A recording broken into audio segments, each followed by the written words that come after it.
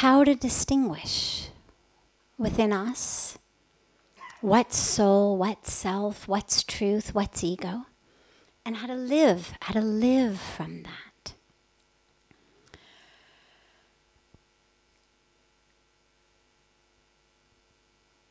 There's many practices of this. I mean, this is really what the depth and breadth of the spiritual tradition is about.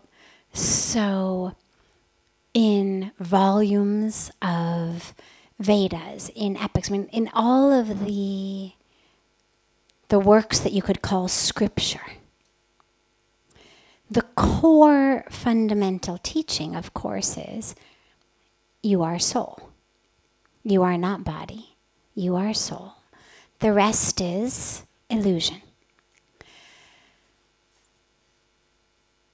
But even that, it's not you are soul, separate soul. It's actually there is just soul. So it's not, well, I'm a soul, not the body, and that soul is separate from your soul. I mean, so on the most outer layer, the most superficial layer of truth, what in many cases they call illusion, but we'll just call it our most outer layer of truth. I'm this body. I go a step deeper into truth. I'm not the body, I'm the soul, the individual soul, what we call Jivatma. But there's actually another layer to go, in which there's nothing but soul. And so in fact, interestingly, when we go through the question of God and gods, and in Hinduism, is it a polytheistic tradition of many gods? And then of course we say, no, of course not, it's a monotheistic tradition. There's only one God. But even a step deeper than that is, there's nothing but God. So it's not even a matter of just there is one God, and that one God is, somewhere. But there's actually nothing but God. So the ultimate truth is not just I'm not this body, I'm my individual soul. But even a step beyond that, which is this soul isn't even individual. There's a beautiful quotation by Thich Nhat Hanh, the beautiful Buddhist sage, who says enlightenment is when the wave realizes it's the ocean. Enlightenment is when the wave realizes it's the ocean. So if you think of an ocean as infinite, absolutely infinite, well, what we are the waveforms. The most superficial level is body, individual form. Yeah, this one's tall, this one's short, this one's long, this one was a good one to surf on, this one not such a good one to surf on. But ultimately, the truth is, those waveforms, it's not that they're an illusion. I mean, yes, ocean goes up, but they're not the highest truth. The highest truth is just ocean. Take a dropper into any wave, fill it full of wave water. Look at that wave water under the microscope, and what do you see? Ocean. So the truth of who I am is soul, is divine, thank you, is God. And the way to distinguish the rest from it, again, there's a lot of ways. I would say the simplest and broadest way is any impulse that we have, instinct we have, thought we have, feeling we have, that separates us in any way, that objectifies people, things, ourselves, is going to come from the ego. Because it's the ego that is attached to this body, this mind, this history, this personality, that's separate from that body, that history, that personality. So anything that comes into your mind that's rooted in separation, so lust, greed, anger, right? These things are rooted in separation. I am angry at you.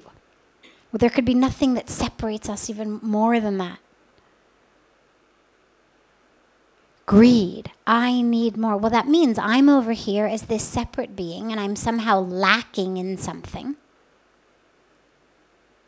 So I need to grab more of something over there that is separate from me, bring it closer to me. So I'm separate. Lust. This being is an object that's going to bring me pleasure. We're separate. I need you, this form, to bring pleasure to this form. Separation. So that's one way. Anything that's rooted in separation, you can be pretty sure is not coming from the soul. Anything that's rooted in oneness is coming from that place.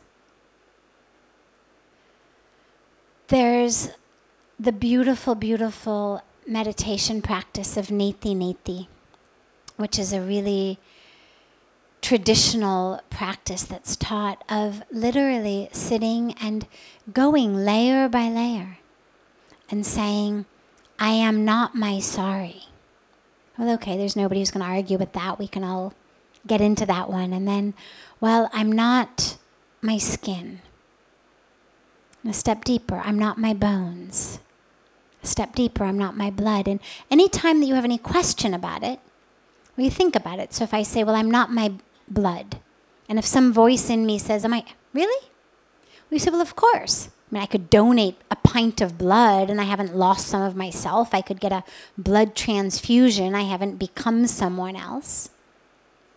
My blood cells regenerate. Myself is still here. You go deeper and deeper. I'm not my organs. I'm not this. I'm not that. And then ultimately you get even to things like, I'm not my thoughts. And again, the reason that we know that is very clear scientifically. If I were my thoughts, well, even in that split moment between thoughts, I would cease to exist. And if I ceased to exist, who was the one who was going to have the next thought? I'm not my mind. We understand how it works. Chemical, electrical, patterns. Again, for me, science plays a great role here because what we know neurologically is that if you take a probe and you stimulate different areas of the brain, you actually can get people, and they do this, they've done all of this research. You can actually get people to have different emotions. So you can stimulate one part of the brain and suddenly make somebody giggle, and stimulate a different part of the brain and make them really angry, and stimulate somewhere else and make them sexually excited, and stimulate somewhere else and make them all weepy. And so when you read studies and you learn that, you realize, well, my God. I mean, how many of us, when we're weepy, we feel like, oh, like that is me. This is my sadness. You know, I am distressed. Or when we're angry, I am, and when we feel it in the core of our being. And then the minute that you realize that some guy with a metal probe can make you angry, suddenly it takes that weight out of it, becomes a little bit less me, and a little bit more a pattern of neural activity. But also, again, we realize I'm not my emotions, because in between my emotions, I would cease to exist then. And if I cease to exist, well, who's the one who's going to be weepy? I mean, if after I was done being angry, I disappeared. Well, so who was going to be weepy next week? So we go through this item by item. And the other, of course, even more obvious way of doing it is saying, well, if we say my thoughts, they're not me. Anytime we're using a possessive pronoun, it's mine. I own it. It belongs to me. Which, of course, by semantic definition means it's not me. If it belongs to me, it can't be me. And the more that we can focus on this and just keep doing these meditations, both in our eyes closed, darkened room meditation time, but also in our life, when we feel emotions come up, can you